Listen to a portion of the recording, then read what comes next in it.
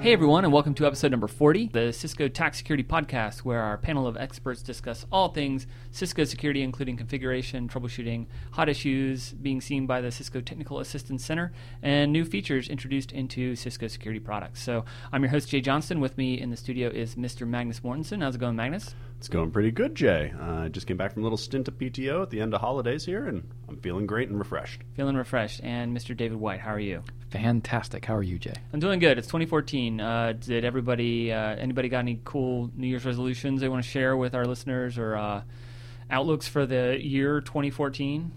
I'm trying to think of something that would be security related. Change my passwords to not be password. Yeah, mine's password 123. Oh, so, dude, that's much better than mine. Yeah, no, it's Cisco a lot 123. Cisco 123. But then with you the can capital add 4 C. 5. Yeah. Yeah. You know. Or an exclamation mark. This year it's going to be Cisco 2014. That's really good. That is a great improvement in security there. It is. I mean, you at least know that it's going to change. That's true. Yeah, and you can guess what it's going to be next year. Yeah. Year after.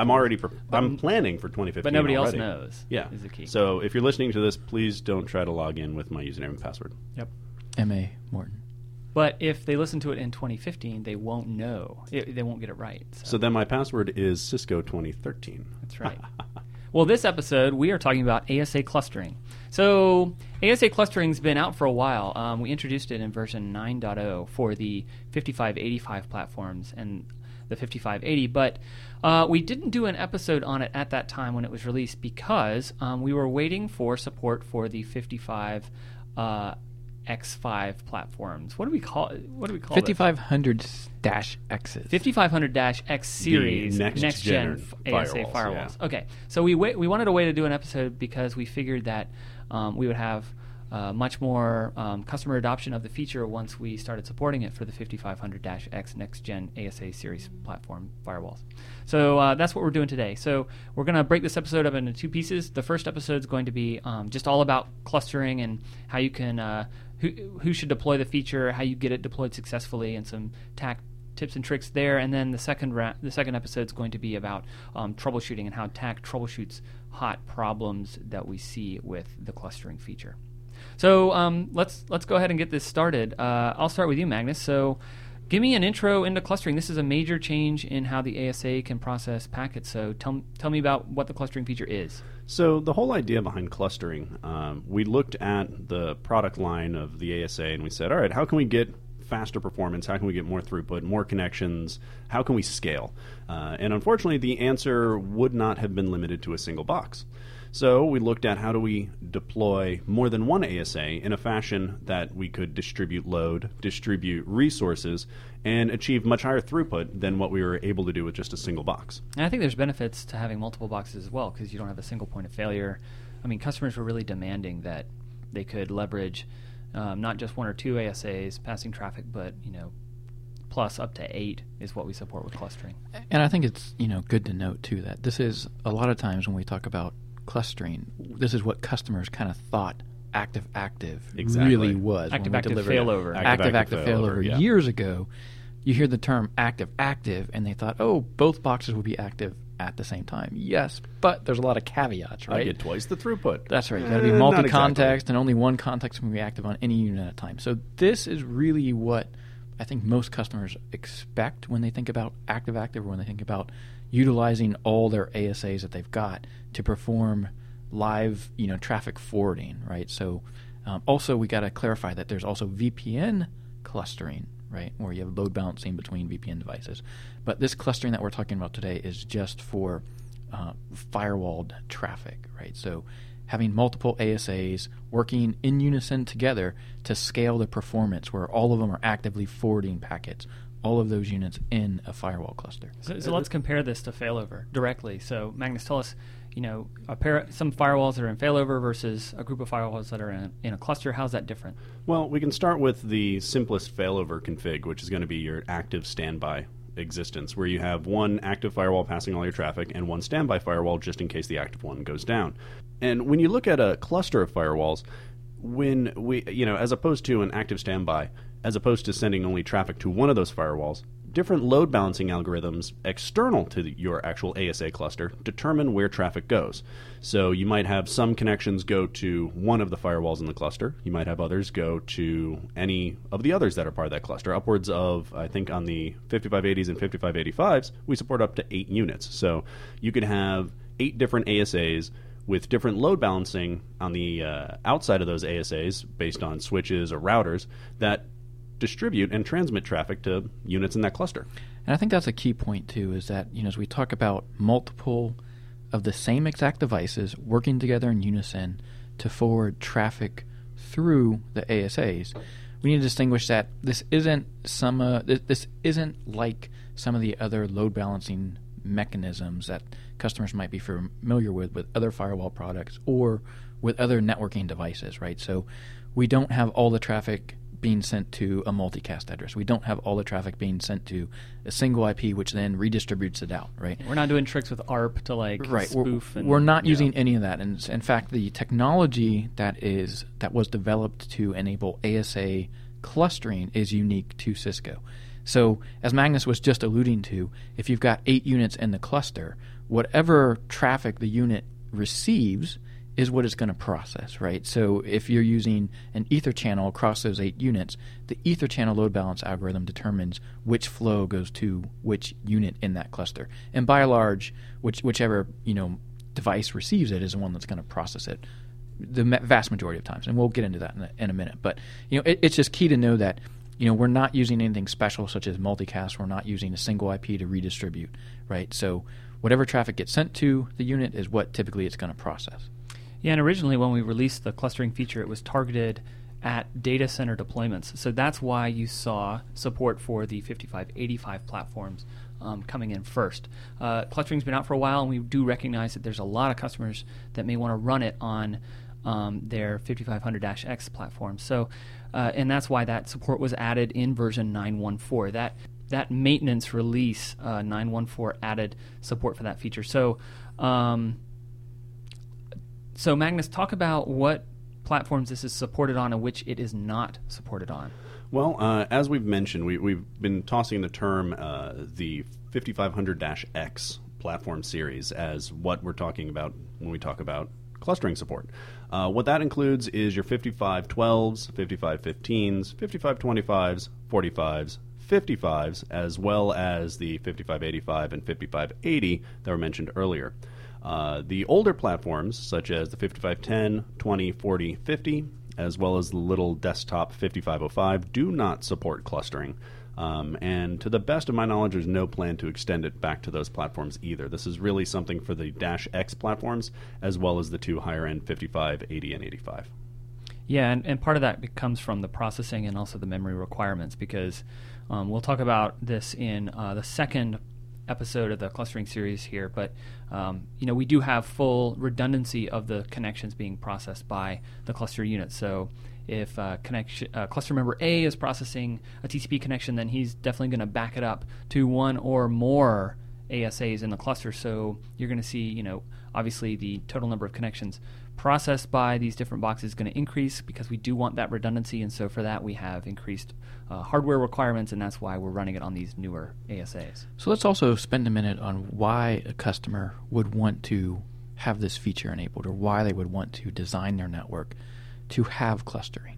Yeah, I think the simplest answer is they have a requirement for firewalling in their data center. They have pretty high-speed links. They're pushing a lot of traffic, more maybe than one ASA can process, and they want to distribute that load amongst multiple firewalls, but have all of those firewalls centrally managed and part of one sort of logical grouping of ASAs, which is a cluster. The way I like to think of clustering is very similar to just Ether channel in general. You get the additional benefit of more bandwidth, as well as the redundancy that comes with the possibility of losing a member in an Ether channel. And the same thing somewhat applies to clustering. You get that increase in benefits from bandwidth and resources, and you also inherently get some redundancy built into that as well. I think that's a great analogy.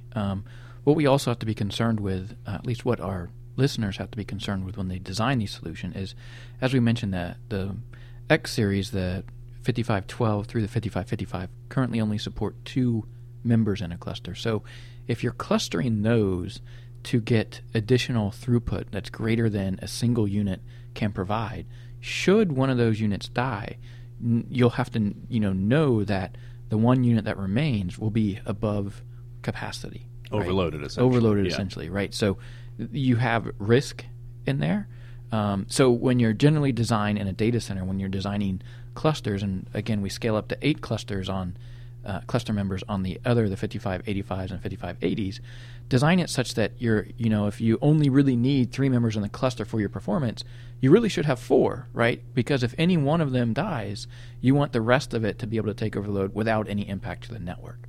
I think they call that, N+1 redundancy? That's right. Yep. So our listeners are probably starting to build a picture of what clustering on the ASA means. So let's talk about one of the first concepts to get through. They're probably thinking, how do I manage this thing? Do I configure all of the members? Do I just configure one of them? Do I have to use CSM or PRSM to configure these? So Magnus, walk us through the different unit roles that these cluster unit members can take. Well, first off, we've been talking about cluster members. And if I have 8 firewalls, for example, in my cluster, each one of them is a member of the cluster. But if we look back at failover, we have special designations and special roles that units play in failover. The same somewhat holds true for clustering. One of the key roles one of the key designations of role is master versus slave. In a cluster, you're only going to have one ASA that is master at any given time. Okay, that is the ASA that you would do all of your configuration changes on. That's the ASA that you manage. The rest of the units that are part of that ASA cluster are what we designate as the slaves in that cluster. Now, if I've got, again, an 8-unit cluster, I have 1 master and 7 slaves that are part of that cluster. If one of them, for example, if the master unit goes down for whatever reason, power fails, fan tray fails, whatever, you end up with the role of master being transferred over to another unit within that cluster. So one of the slave units would then be promoted to a master role, and that would be where you would manage. And unlike the failover feature on the ASA, where it gives you a warning not to, but you can go in and modify the configuration manually of the standby unit. If you go into a slave unit in a cluster, and you can get into config mode, but then if you actually try to change most of the config, it'll say error changing configuration is not allowed on slave units. So we block you from making changes on the slave. All the configuration changes should be made from the master, but that doesn't stop you from logging in or connecting directly to a slave unit to gather statistics or troubleshoot or run packet captures or whatever you need to do. So that's the master role versus the slave roles. Now let's talk about specific features in clustering. So there are some features that aren't supported, and some of the features are accelerated for the cluster. So Dave, talk about how that works. Sure. So when you have the units in a cluster, we talked about having a master unit.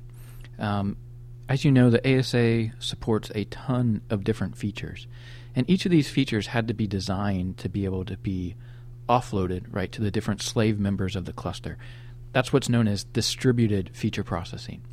So as a traffic flow comes to one of these slave members which is active, that feature is distributed and it can process that traffic. Now, not all features of the ASA support this distributed mode of processing the traffic. So we have some notable features which can only be processed by the master unit. And specifically, the main features are around VPN, right? So LAN-to-LAN VPN and remote access VPN can only be processed by the master or the centralized unit. Additionally, some of our inspections can only be processed by the master unit as well. So SMTP and ESMTP, along with PPTP inspection, PIM, IGMP, as well as any type of web filtering services. So if we're offloading to WebSense or N2H2, that type of capability. Again, that's a centralized feature. It can only be processed by the master. Additionally, we have AAA, right? So AAA from the viewpoint of being able to authenticate and authorize connectivity to the devices themselves is a centralized feature. We also have some features that aren't supported at all in clustering. So if you rely on or require one of these features, then clustering today isn't an option for you. So those are some of the voice inspections, SIP H323 and Skinny, phone proxy or TLS proxy, which again you probably wouldn't be doing that on a data center firewall, right? Botnet traffic filter. Failover, obviously, we can't have devices that are members of the cluster as well as participating in a failover pair. I think that's about it for the major features. Yeah, and if you go to configure clustering, so by default, when you boot your 5585 or your 5500-X, it's going to have that default policy inspection for SIP, Skinny, H323. Those inspections are enabled, but when you turn on the clustering feature, it'll say, we're about to turn on clustering.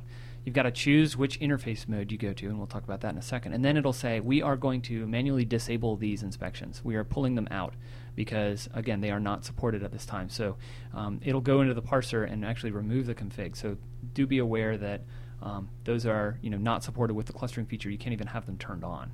And, we go back and forth about distributed versus centralized features. And, David's list there is pretty exhaustive about what we support centralized versus distributed. And if you're looking at implementing clustering and a majority of your traffic or your requirement falls under a centralized feature, for example, let's say, in your cluster, your ASAs, they do a high amount of LAN-to-LAN VPN processing. And that's all that, yeah. That's all you do with those firewalls. Clustering is not really going to help you from a performance perspective because that is going to be firewall centralized. Clustering. Firewall clustering. That's VPN, remote access clustering is a different story.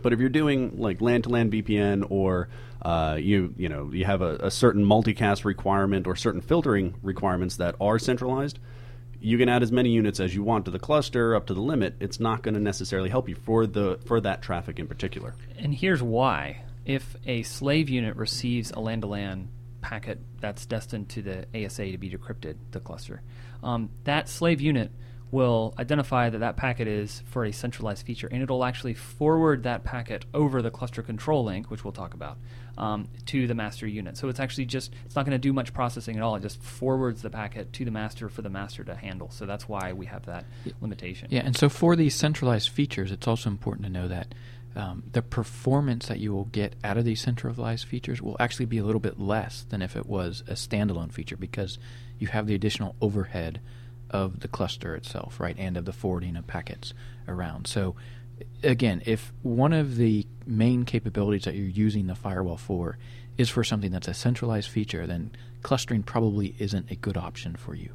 But distributed features are features that we consider to be cluster accelerated, meaning any unit in the cluster can process that packet independently and forward it on, which is what you want. So basic TCP and UDP connections, obviously we can do that, but also some of our inspections. So for example, FTP or HTTP or DNS inspections, those are inspections that work in the cluster. Any unit can receive that control channel for an FTP session, for example. Maybe unit A receives the control channel and processes that connection. But then, as you know with FTP, a data channel has to come up, a separate TCP connection will come up to transfer the FTP data. That packet could hit cluster member C. So we've got to do some special stuff with the inspection, the FTP inspection, to have the Unit A, when it processes that control channel, tell all the other cluster members, hey, you may be receiving an FTP data channel that'll have these specific security parameters. Go ahead and watch for that, and if you do see it come through, open that channel. So that shows you sort of the advanced, changes in these inspections we had to do for clustering to get it to truly work. Right, so it's not as simple as you would think of just, the feature exists on the individual unit and it just runs, right? There's a lot more complexity behind the scenes that a lot of people don't think about, which is why for every single feature, in order for them to be distributed, we really have to design and code them that way such they will be distributed. But before we kind of go too much into the details, right? So let's bring it back up to high level. So we've talked about benefits of using clustering, to scale performance and throughput, but I don't think we've talked about how much throughput is scaled at all, right? So Jay, why don't you indicate, if I've got a 2-unit cluster versus a 3-unit versus a 4-unit cluster, what performance increase can I see? If for each unit I add, do I get 100% of the performance of that standalone unit? Well, as you can imagine, anytime that if you had 3 ASAs plugged in that weren't a part of a cluster and you forwarded, 3 sets of traffic to those, you could max out each box and multiply the data sheet numbers by 3, right? But obviously they're not as part of a cluster. Anytime you have any computing resource that's now orchestrated and redundant, you're going to start to there's going to be some loss in throughput over an individual node, right? So you can go to the lab and you can set up 3 ASA 5585s, and you can pump, a large amount of frames through those, and you can, if as long as the traffic is balanced, okay, and it's a low number of flows, you can get a huge amount of throughput through those. You can get near 100%, right? However, that's not very realistic, as we all know.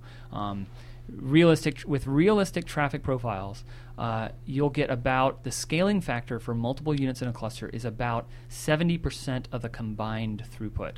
Okay, so that means because of the connection replication for backup and redundancy, that if you took 3 5585s, the total throughput through the cluster realistically will be about 70% of what all of those individual units could achieve. Yep. So you take the total throughput for the boxes that you're using, whether they're 5585s or 5555s, right?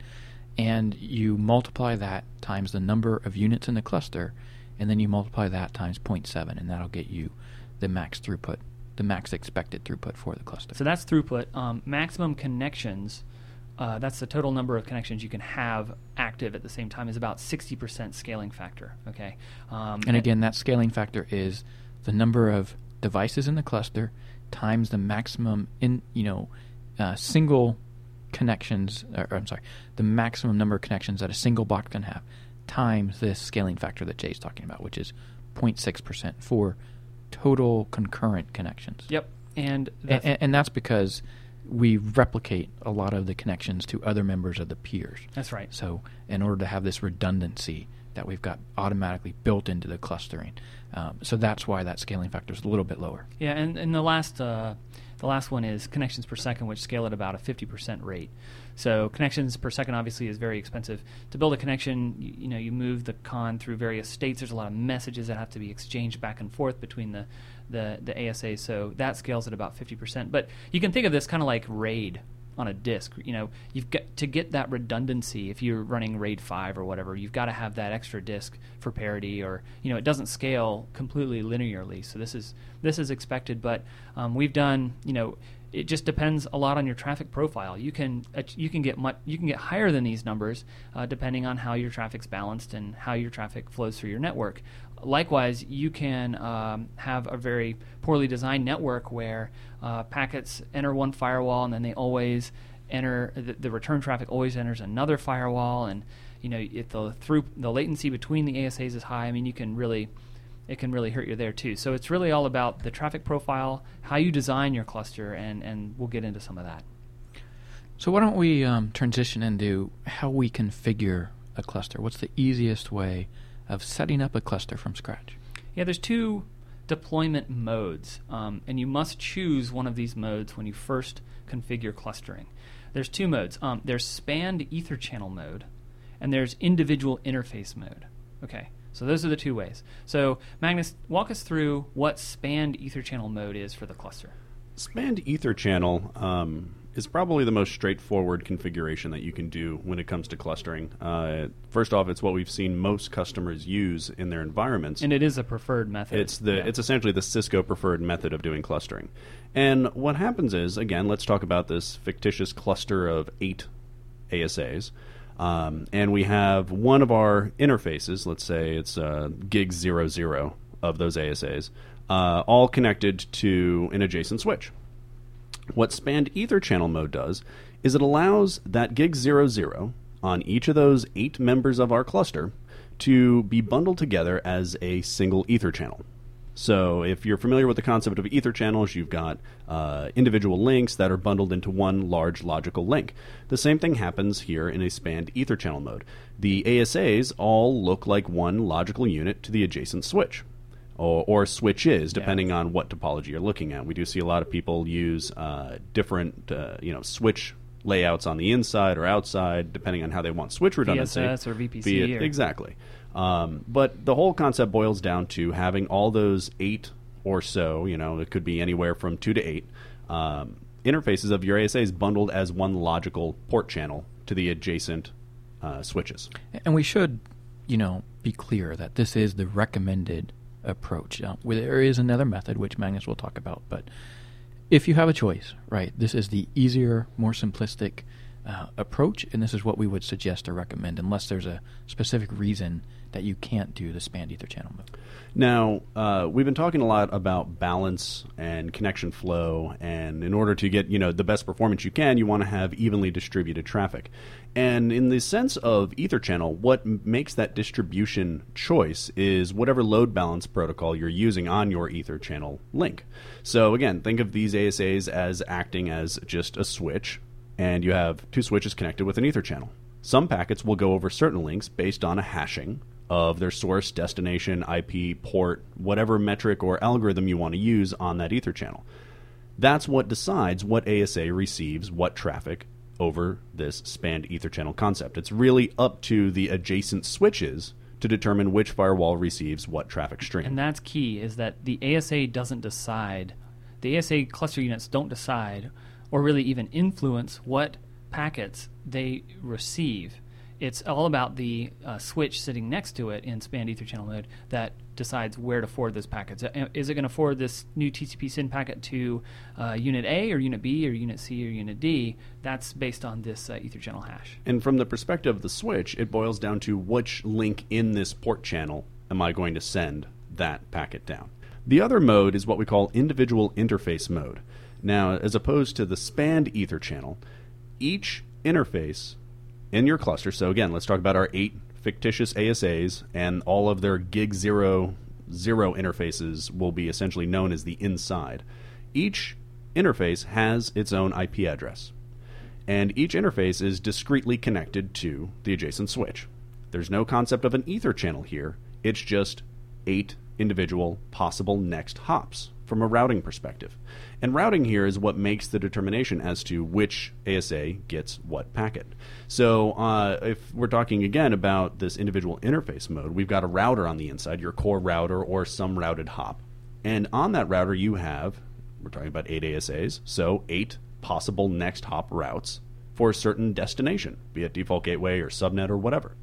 That internal router uses some form of equal costs multipath or equal cost load balancing for its routing decisions, and that choice is what determines what firewall is going to receive that packet. If your inside router says, all right, I'm round robining these packets and I'm now going to send this to nexthop.1, and that's ASA unit A, it's going to go there. If it says .2, that's ASA unit B, goes there, etc. It's essentially a routing choice that's made. And most customers will do some sort of PBR on the adjacent device, or they'll run a routing protocol on the ASA cluster. Mm-hmm. Now, in individual interface mode, aka layer 3 mode, which Magnus is talking about, each cluster unit runs its own copy, basically, of the routing protocol you're running, be that OSPF, EIGRP, and then so your adjacent router will see 8 ASAs all advertising the same route. So based on that, it will then forward traffic based upon the equal cost routes that it's receiving from all 8 ASAs, and then that's how the traffic gets to those ASAs. Now, we went back and forth between layer 2 and layer 3, and each one has its own, I guess you could say, redundancy characteristic. In layer 2 mode with spanned Ether channel, if a unit in your cluster drops out of the cluster for any reason, a failure, a crash, a reload, well, that's going to appear as a lost link in that Ether channel from the switch's perspective. So the switch will automatically start rebalancing what it's going to send to the remaining links that are available in that port channel. Back to talking about 8 ASAs, we just lost one. Now the switch is going to load balance over 7 ports in that port channel, and now those remaining units will receive the traffic. From a layer 3 individual interface mode, just as Jay mentioned, it's about that routing protocol concept. If the host disappears, if that one ASA disappears, well, we no longer have that next hop in our routing table in order to make an equal cost path decision. And that's one of the reasons why spanned Ether channel mode is preferred. Because think about how fast it is.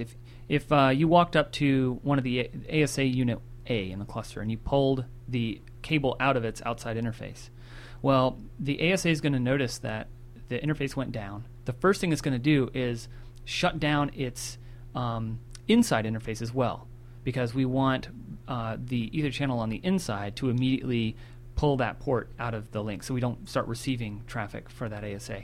And then the ASA is going to pull itself out of the cluster. But that all happens as fast as LACP on the adjacent switches is going to detect the failure and rebalance the traffic. That's very fast. It can be very fast.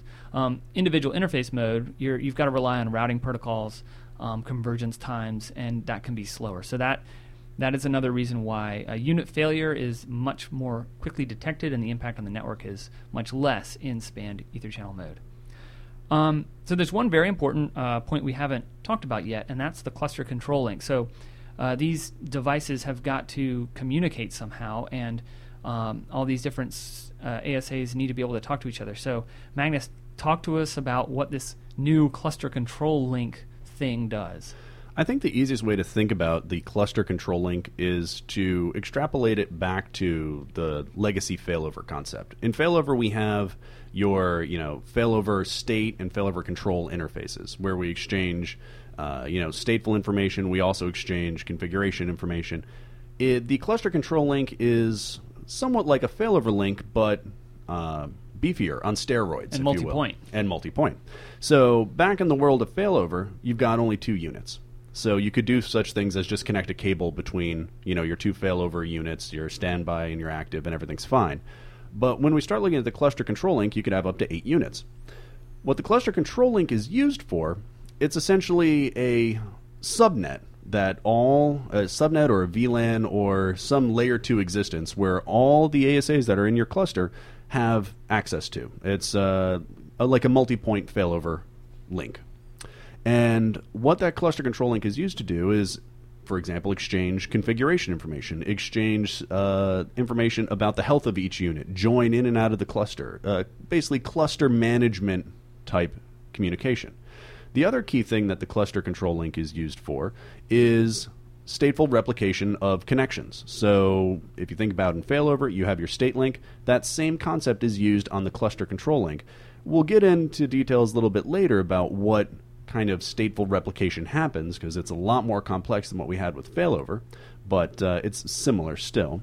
And the last key thing is, if we've been talking about how we've got multiple units in a cluster, if I'm the one that's processing, if I'm a unit in a cluster and I've started processing a connection, but then Jay, you are another unit in the cluster and you've received a packet that's supposed to be part of my connection, you're going to be sending that over to me to process.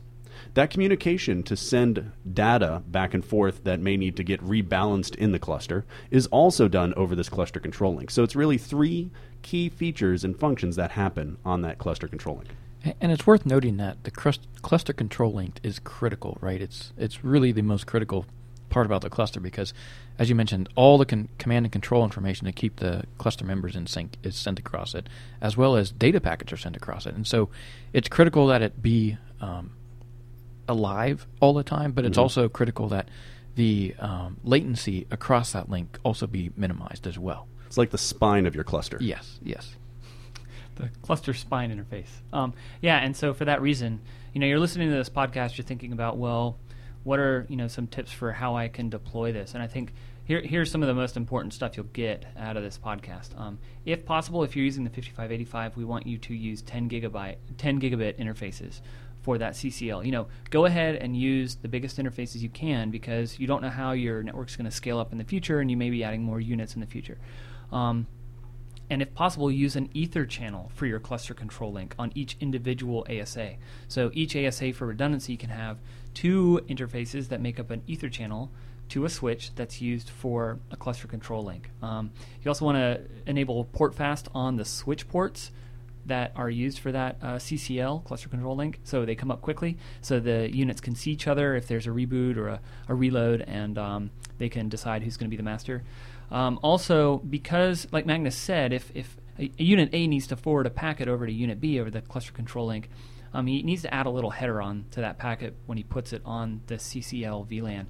And for that, the MTU could be greater than 1500, so the MTU on those interfaces and on the switch needs to be 16K. And also you need to turn on jumbo frames on the ASA as well. So those are some considerations about the CCL. What are some other top of mind things people need to take into account when they're deploying, initially designing or deploying this? I think, if we boil it down to most people are going to use spanned Ether channel as their mode.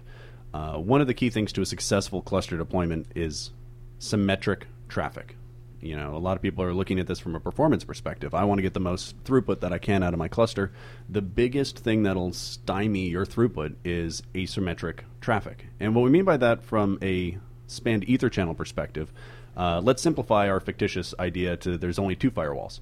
I have firewall unit A and firewall unit B.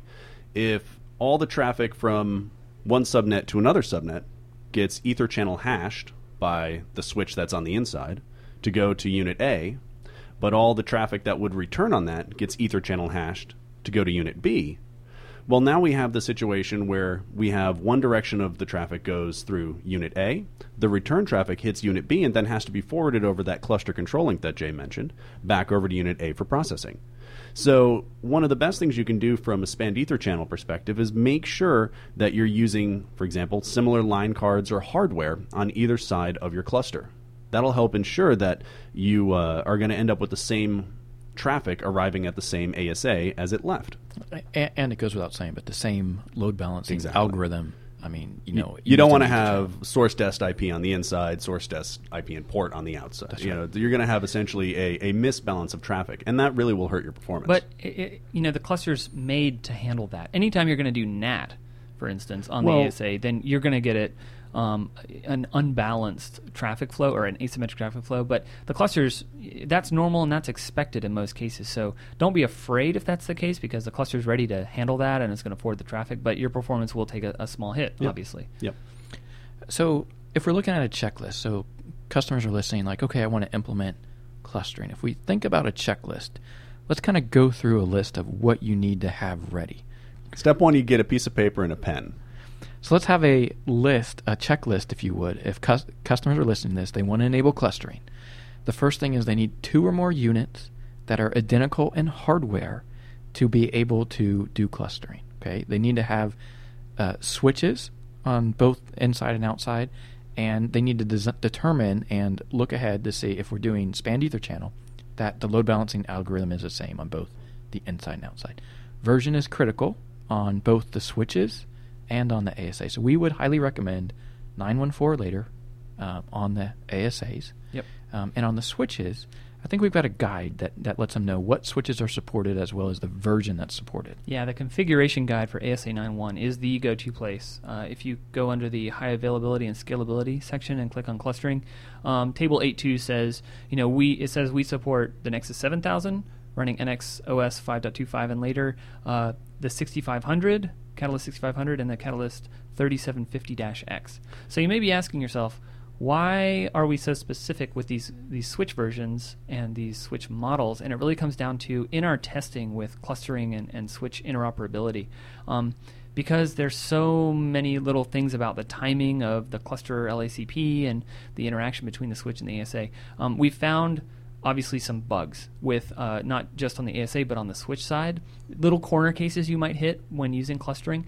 And so we've worked out all the bugs we know about, all those bugs with the supported hardware. So that's why we strongly recommend you use one of those supported hardware and software, because that'll minimize your risk there, absolutely. And those are also getting updated with time as well. Yeah. So you might look after hearing this episode and you might see the Nexus 5000 on there, right? Because that's also being tested now. Yeah, we're doing a lot of rapid testing. At the time of this episode airing, though, it's just 3 different. But in the future, it's going to grow. Don't be scared by that. That number of supported switches is going to increase a lot. Okay. And then so the next thing is also the cluster control link, or as Magnus said, the spine of the cluster, making sure that spine is using the fastest interface on the device, so that it can send the command and control information. And for those that want to use units in separate geographically dispersed data centers, that is supported as long as the latency on that CCO or cluster control link is 10 milliseconds or lower. Yeah, the 20 millisecond round trip time, you have to have less than that, and also you have to be running spanned Ether channel mode, and you have to be running ASA version 9.1.4. And obviously we're working to increase the supported deployments, but that's what we have so far. So that's sort of a special case, and there's a section in the config guide about best practices around that. So with all that said, customers are willing to, want to spin this up, what's the easiest way of allowing them to configure it? Right. So ASDM supports cluster configuration, but there is a bootstrap required for each of the cluster members. But once you do the bootstrap step, then you can centrally manage the cluster from the master unit. So I think ASDM provides a nice little wizard to allow you to configure it. Alternatively, the CLI, they can configure it via the CLI, but wouldn't you all recommend ASDM for enabling the cluster capability? Yeah. I think it gives you the easiest from start to finish of just getting up and running. I've always been a command line guy, but I have used ASDM in the past to set up clustering just because it's it's intuitive. Yeah, So. to have a successful clustering deployment, and what we've seen with customers, this rings true, is do spend some time understanding your network, understanding the requirements, and making sure that you have these boxes ticked. If you go through the proper deployment preparation, it's going to be smooth. We've got lots of customers running clusters with lots of ASAs, passing a lot of traffic, and they don't have any trouble. And I think preparation helps with that. And on the topic of preparation, the last thing I would add, and this is something that actually kind of came up in the voice podcast that we did just recently, was, if you are your network's firewall administrator and you have a guy that handles the switches and you have a guy that handles the routing, you might want to all sit down, go out for lunch, and talk about how you want to implement this, because it is very critical that the adjacent devices are set up in a fashion that is best suited for clustering. So if it involves a few minutes on a lunch break to just hash out some ideas, it'll benefit you in the long run, as opposed to trying to call in a switching guy or whoever manages the adjacent devices when you're in the thick of it in the middle of configuring in the middle of the maintenance window. Yeah. Okay, cool. Well, thanks a lot for listening to this episode. The next episode we're going to release is going to be all about the data path of clustering, and actually more details about how we forward packets around, and what do we do if one of the units fails? What do you do if you power off one unit? How do you do maintenance? How do you do reporting? And then also troubleshooting, right? Packet capture, show commands. How do you figure out what your cluster's doing and how it's performing? That's what we'll talk about in our next episode. So until then, thanks a lot for listening.